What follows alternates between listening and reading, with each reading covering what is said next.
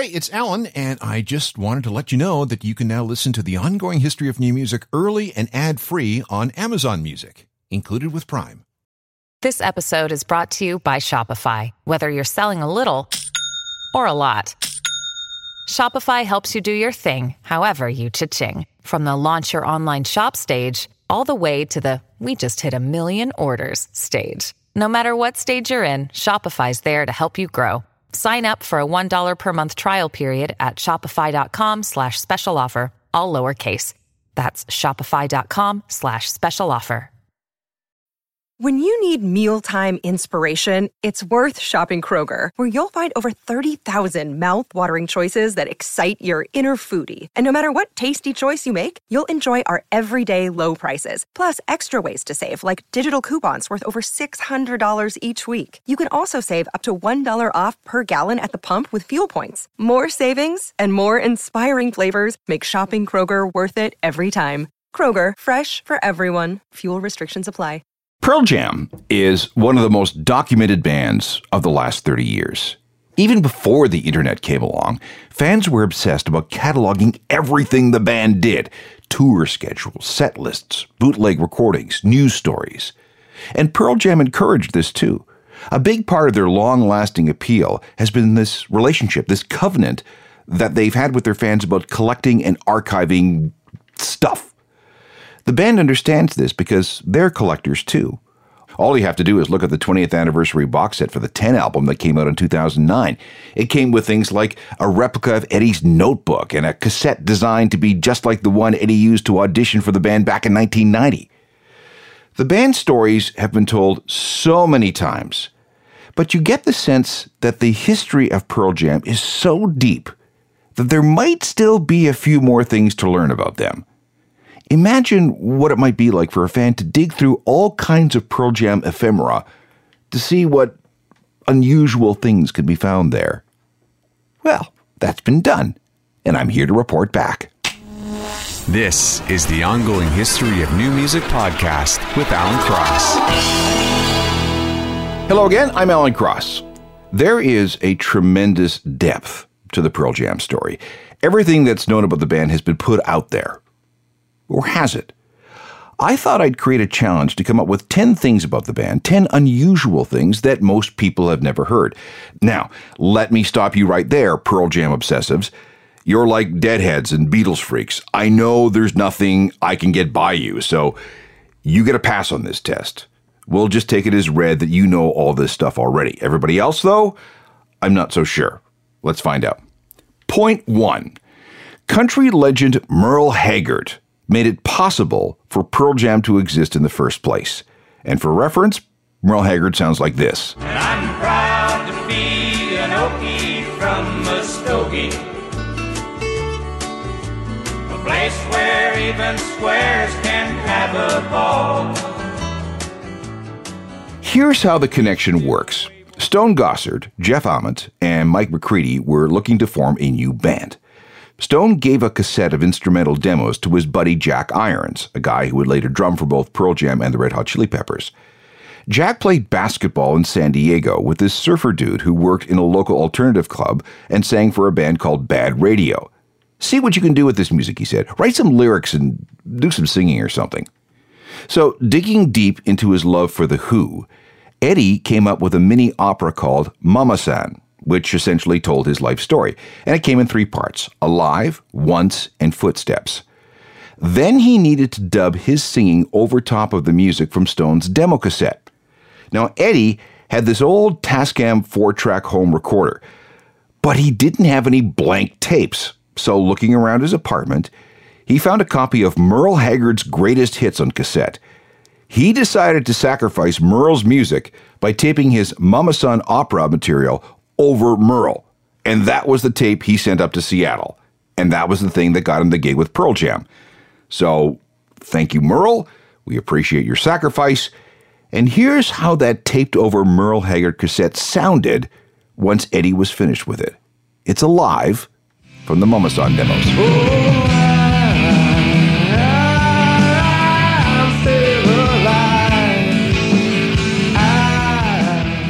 That's the original demo of Alive that Eddie sent up from San Diego to Seattle to audition for a band that would become Pearl Jam. The entire 12.5 minutes of audio on this cassette was taped over a pre-recorded copy of Merle Haggard's greatest hits.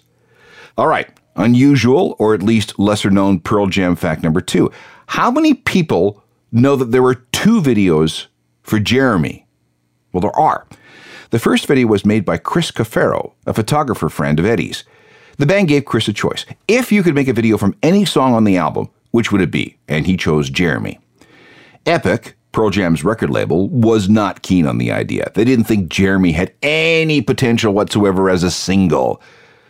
But Chris knew it was a great song, so he took out a loan and sold off a bunch of his stuff, including half his guitar collection, to finance it. Filming took place in a warehouse in Los Angeles on October 4th, 1991. In this version, the character of Jeremy has a much more subtle presence. You don't see much of a classroom, and you barely notice the gun. We do see the entire band, who are lit from above. Unfortunately for Chris, this video was never officially released. Instead, Epic had a change of heart and commissioned a new video in June 1992, directed by Mark Pellington, which went on to win a bunch of awards. It was also much more graphic, with blood spatters and a suicide scene that was eventually censored. The whole experience really soured Pearl Jam on the idea of doing music videos, so they didn't release another one until 1998. Bonus points if you remember what video broke the moratorium. It was Do the Evolution from the Yield album, and even then it was a completely animated video. But back to Jeremy. The inspiration for the song was Jeremy Dell, a kid who shot himself in front of his class with a .357 Magnum in Richard, Texas on January 8, 1991. In 1996, there was another school shooting in Moses Lake, Washington that left 3 people dead. And part of the defense case for the shooter, a guy named Barry Lukatis, was that he was influenced by the Mark Pellington video for Jeremy.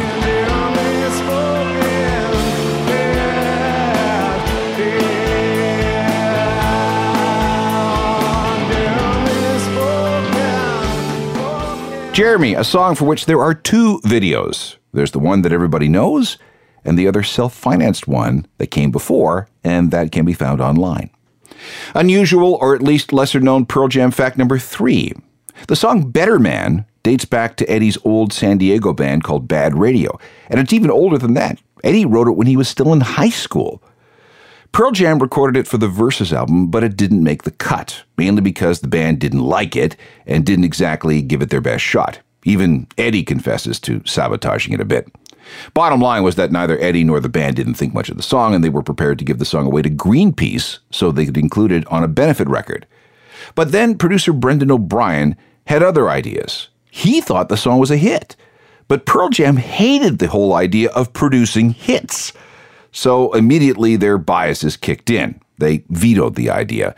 And to underscore the point, Eddie offered the song to Chrissie Hynde of the Pretenders. But for some reason, she didn't show up to the meeting, and O'Brien insisted that the song be given another shot. So Pearl Jam recorded the song 2 more times, and a composite was taken for Vitalogy. And it turned out to be the hit that Pearl Jam had been dreading. Now, rather than play the version that we all know, let's go back to the old Bad Radio recording. It's a bit rough, but historically, it's just way too much fun not to play it.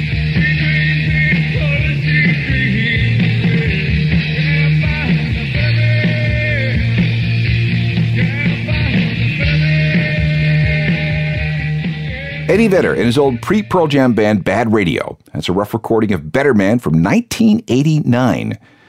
Of course, that would end up becoming a much bigger hit for Pearl Jam about 5 years later. More of our list of unusual facts about Pearl Jam, including another big song that the band originally hated. Another day is here, and you're ready for it. What to wear? Check. Breakfast, lunch, and dinner? Check. Planning for what's next and how to save for it? That's where Bank of America can help. For your financial to-dos, Bank of America has experts ready to help get you closer to your goals. Get started at one of our local financial centers or 24/7 in our mobile banking app. Find a location near you at bankofamerica.com/talktous. What would you like the power to do? Mobile banking requires downloading the app and is only available for select devices. Message and data rates may apply. Bank of America N.A., member FDIC. The name of this episode is 10 Unusual Things About Pearl Jam, the real inside baseball stuff that only the hardest of the hardcore know about. We just finished with the story of Better Man, a song that Pearl Jam despised because it was too much of an obvious hit. Here's another example of the band almost shooting themselves in the foot. This is unusual, or at least lesser-known Pearl Jam fact number 4. The Versus album was recorded at a posh studio in the San Francisco area called The Site. They had the money, and their record company insisted that they record in a proper rock star location. This, as you might expect, did not sit well with Eddie. He was very much in the strongest part of his anti-rock star phase, and the place caused a serious case of writer's block. So Eddie often slept in his truck or drove the 30 miles to San Francisco where he'd hang out with homeless people talking to them about their thoughts and experiences. Meanwhile, back at the ranch, the rest of the band worked on the music. Eddie would come by every once in a while and work on 5 or 6 songs at a time. One song that gave everybody the most trouble is Rearview Mirror. It was the first song for Pearl Jam that Eddie had ever written on guitar. The sessions were pretty tense, and the tension Eddie felt about this whole rock star thing spilled over to the rest of the band. He hated that studio. He wanted out, and he wanted to put everything, in his rearview mirror. I'm going to play it for you now. See if you can pick up on the tension in the room, and at the very end, listen for drummer Dave Abruzzese to throw his sticks against the wall in frustration.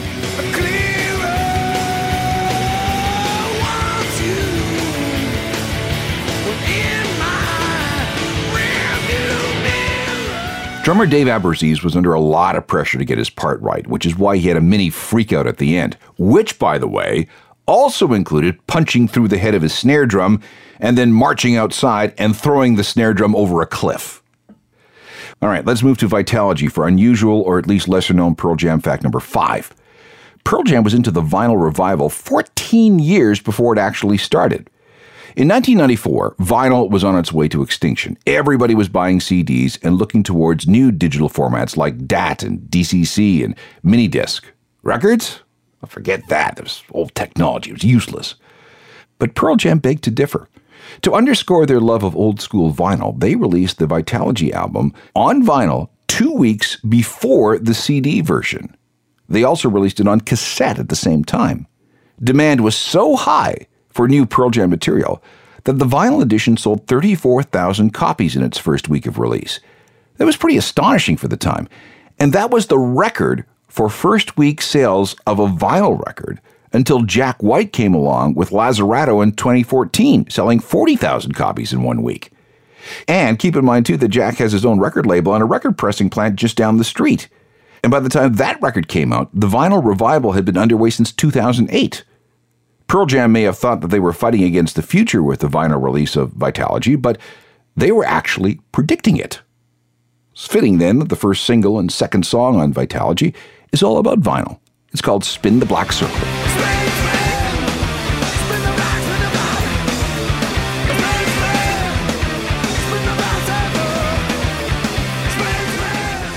Unusual, or at least lesser-known Pearl Jam fact number 6 has to do with a persistent stalker problem for Eddie. He doesn't like to talk about it, but this person sounded like a real piece of work. In April 1996, we started hearing about the death threats this guy was sending to Eddie. For some reason, this guy blames Eddie for the breakup of his relationship with his girlfriend. They split because she was apparently obsessed with Eddie and Pearl Jam. And this freak had threatened to kill Eddie in front of 100 witnesses in revenge. His house had to be patrolled by security guards 24 hours a day. And that was just one situation. There was also the case of a mentally unbalanced woman who believed that Eddie was not only Jesus, but was the father of her 2 sons after he raped her. And to get his attention, she almost killed herself by ramming into Eddie's house with her car. For a while, Eddie had to stay at the house of his friend Matt Lukin, the former bass player for Mudhoney and the Melvins. This explains the song Lukin on the No Code album.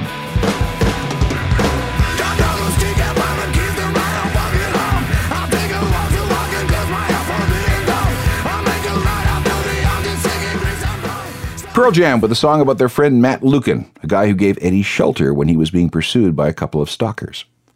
Unusual, or at least lesser-known Pearl Jam fact number 7. The band's relationship with Neil Young goes back to before they were even called Pearl Jam. Now, if you've studied the band, you'll have heard the myth of the band's name. Eddie's fictional grandmother Pearl and her special jam made of peyote buttons. Completely fabricated as a joke, so let's not even go there. The truth is that the band was in a bind after they were told they couldn't use their initial choice for a name, which was, of course, Mookie Blaylock, after the point guard for the New Jersey Nets. It wasn't that Mookie had a problem with the band using his name, but his lawyers did.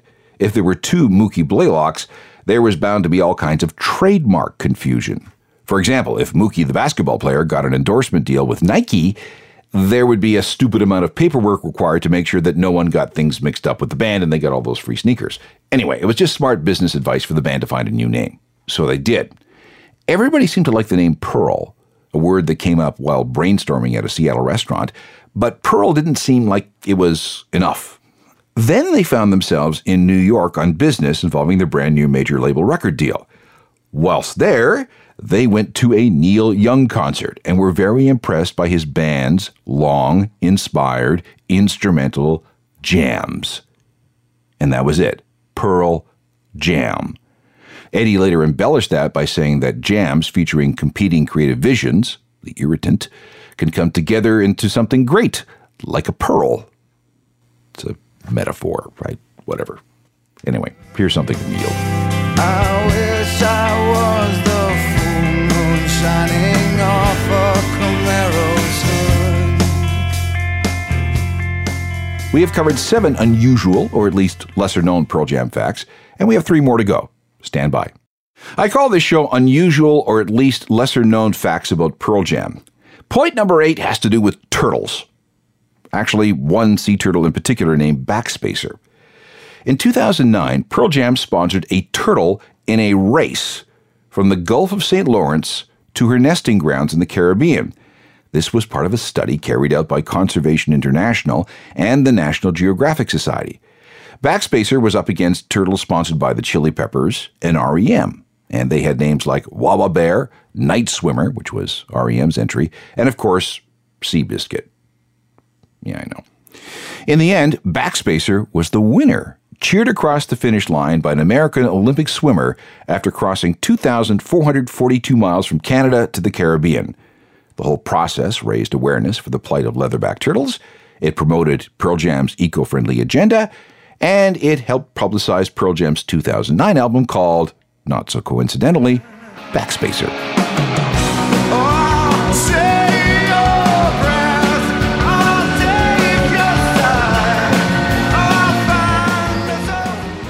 Pearl Jam and the Fixer from the Backspacer album, which was also the name of their leatherback turtle. Let's move on to unusual, or at least lesser-known Pearl Jam fact number 9. Can you name the Hollywood movie featuring a cameo appearance by a pre-fame Eddie, Stone, and Jeff? It was Singles, the Cameron Crowe movie set in pre-grunge explosion Seattle, filmed in 1991 and released in 1992. Matt Dillon plays this dopey singer named Cliff Pontier. His band is called Citizen Dick, and Eddie, Stone, and Jeff were cast as the rest of the band. Their longest appearances run just over a minute and features all of them sitting around the table reading a review of their just-released record. Doghouse. It should be late. It should be like 6 or 7. They want me to come out. But Stone's right. I mean, they're just our friends. Doghouse as an encore, man. Jesus. We can't start off with that. What's the point of making those people clap so we come out again? You don't get it, do you, man? I totally agree with Cliff. Hey, check this out, man. A review of our record. Whoa, snap. Read it out loud, man. Once again, when the shirtless Cliff Pontier starts to sing. Wait a minute, man. I don't want to hear anything negative. Go on.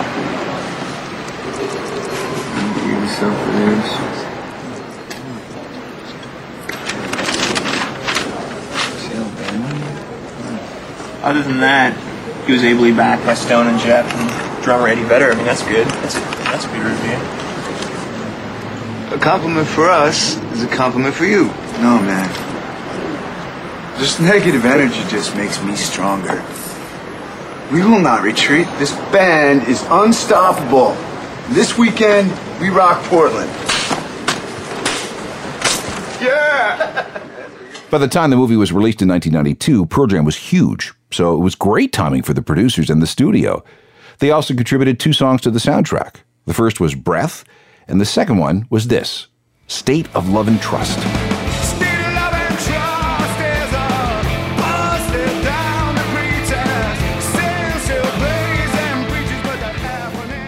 Pearl Jam with State of Love and Trust, one of their contributions to the soundtrack of the 1992 movie Singles, along with a cameo appearance by 3 of them.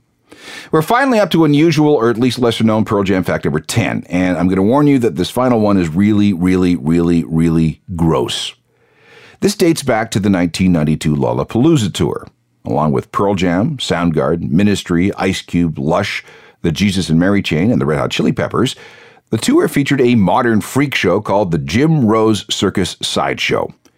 One of the featured performers was Matt the Tube Crowley. His shtick was, let's just go to the video. Oh, Matt, I'm intrigued. What is it that you do? Well, I take this tubing, I stick it in my nose, it goes all the way to my stomach. Into this big container, I have 40 ounces of beer, ketchup, chocolate, Maalox.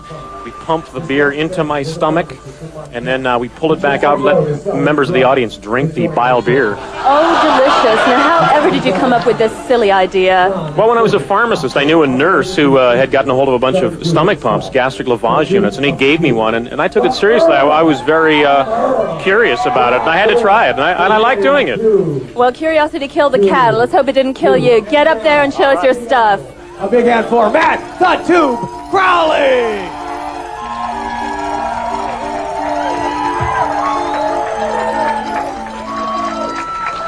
Matt the Tube is forcing 7 feet of tubing into his stomach via the nose. This is gavage. All Irish, pay careful attention. This is how you force feed hunger strikers. We filled it full of beer. We filled it full of chocolate, ketchup, all different types of things. We're pumping it into his stomach. After it settles in with the juices of his stomach, we've got a special brew here in Seattle. It's called Bile Beer. It's certainly very colorful.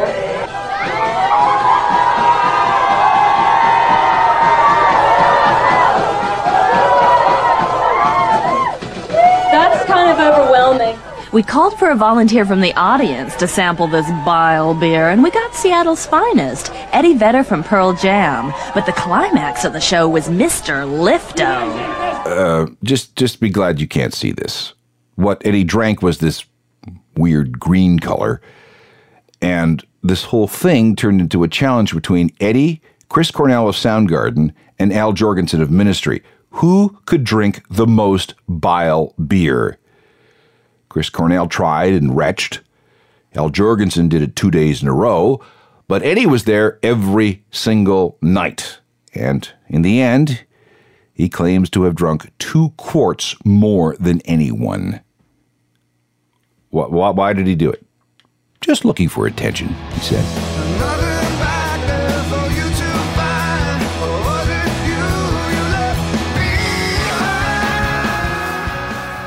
All right, this was an odd episode, but like I said, with a history as deep and rich as we have with Pearl Jam, there was bound to be things that have been forgotten, gone unnoticed, ignored, or maybe even suppressed. But this stuff is often the most fun to hear about, right? Technical production is by Rob Johnston, and help came from Matt the Intern. We'll talk to you next time. I'm Alan Cross. You've been listening to the Ongoing History of New Music podcast with Alan Cross. Subscribe to the podcast through iTunes, Google Play, Stitcher, Spotify, and everywhere you find your favorite podcasts.